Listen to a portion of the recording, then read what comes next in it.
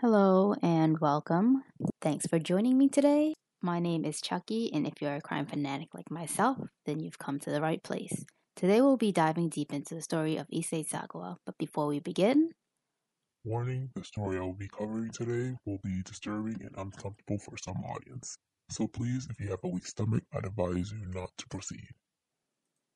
Issei Sagawa was born in Kobe, Japan on April 26, 1949. He was born premature, so it was said that he was so tiny that he was able to fit into the palm of his father's hand. He later developed a disease called enteritis, which is an inflammation in the small intestines, which led doctors to believe that he would pass away at a young age. But with treatments of potassium and calcium injections, Issei survived, but grew up weak and frail. Raised in a wealthy family, Issei had a normal childhood. However, he blamed his lack of education on sex that distorted his mind.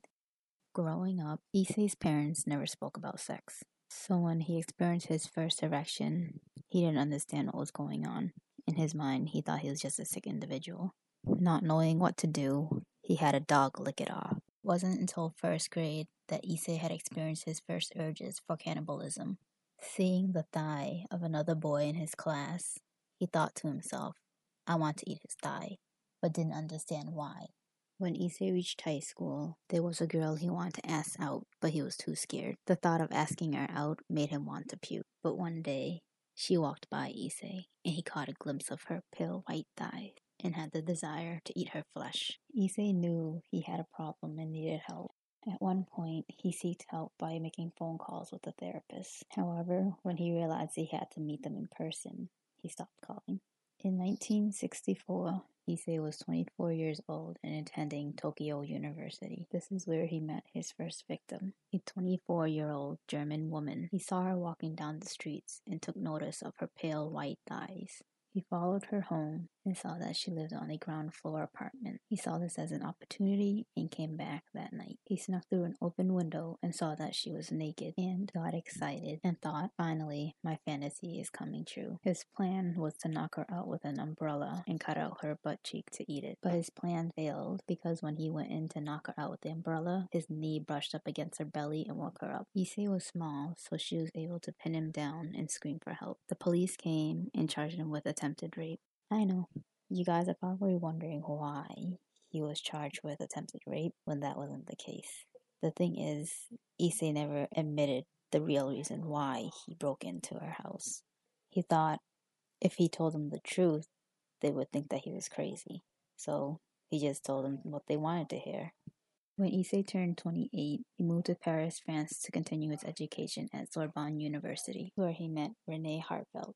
When Issei first saw Renee, he knew she was the one. He became obsessed with her because he thought she was the most beautiful woman he's ever laid his eyes on. He knew Renee was interested in literature and art just like him, so he used this as an opportunity to get close to her. He used the excuse that he wanted to learn the German language, so he hired her to tutor him.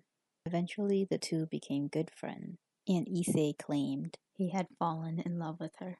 On June 11, 1981, Issei invited Renee over to his apartment for dinner. He used this moment as an opportunity to confess his love to her. However, Renee only saw him as a friend.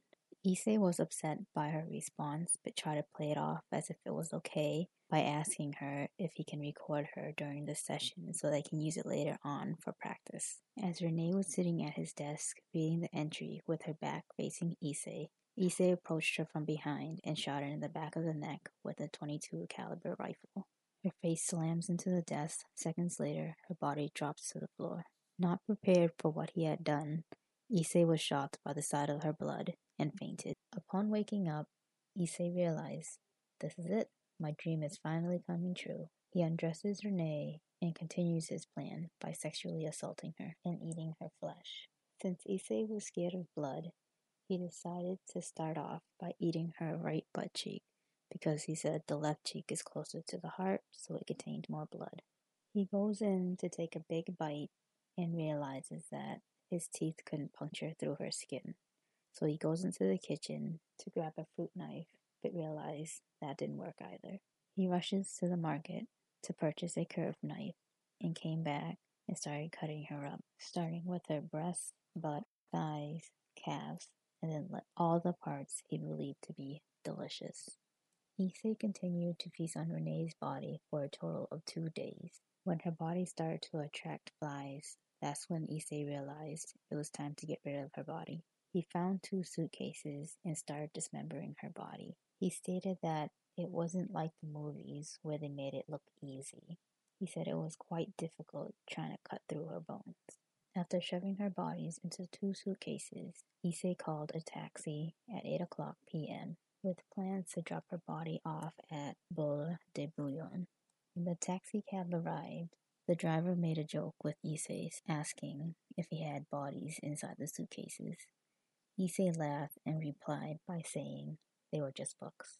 When he arrived at the lake, Issei was surprised by how many people were still there and how bright it was out, but he proceeded with his plan. Many people watched as Issei struggled to drag the body down the lake. Finally, he reached his destination. Tired and out of breath, Issei took a break to stare at the sunset. He was mesmerized by the sunset and forgot about the 2 suitcases behind him. A jogger saw the 2 suitcases and started to open them. Issei turned around and the jogger asked him if they were his. Issei responded back by saying no, which he later admitted wasn't the right move. He walks off and the jogger continues to open up the suitcase. When he saw what was inside, he yelled out, "Murderer!" The police were called and the investigation started. They asked if anyone saw anything strange, and they said they saw a skinny Asian man dragging 2 suitcases along the ground. With no other information, the cops decided to call the cab company to ask if the drivers had a customer who had 2 heavy suitcases, and Issei's cab driver said that he did. 4 days after the investigation, Issei was arrested, and upon his arrest, he confessed to everything.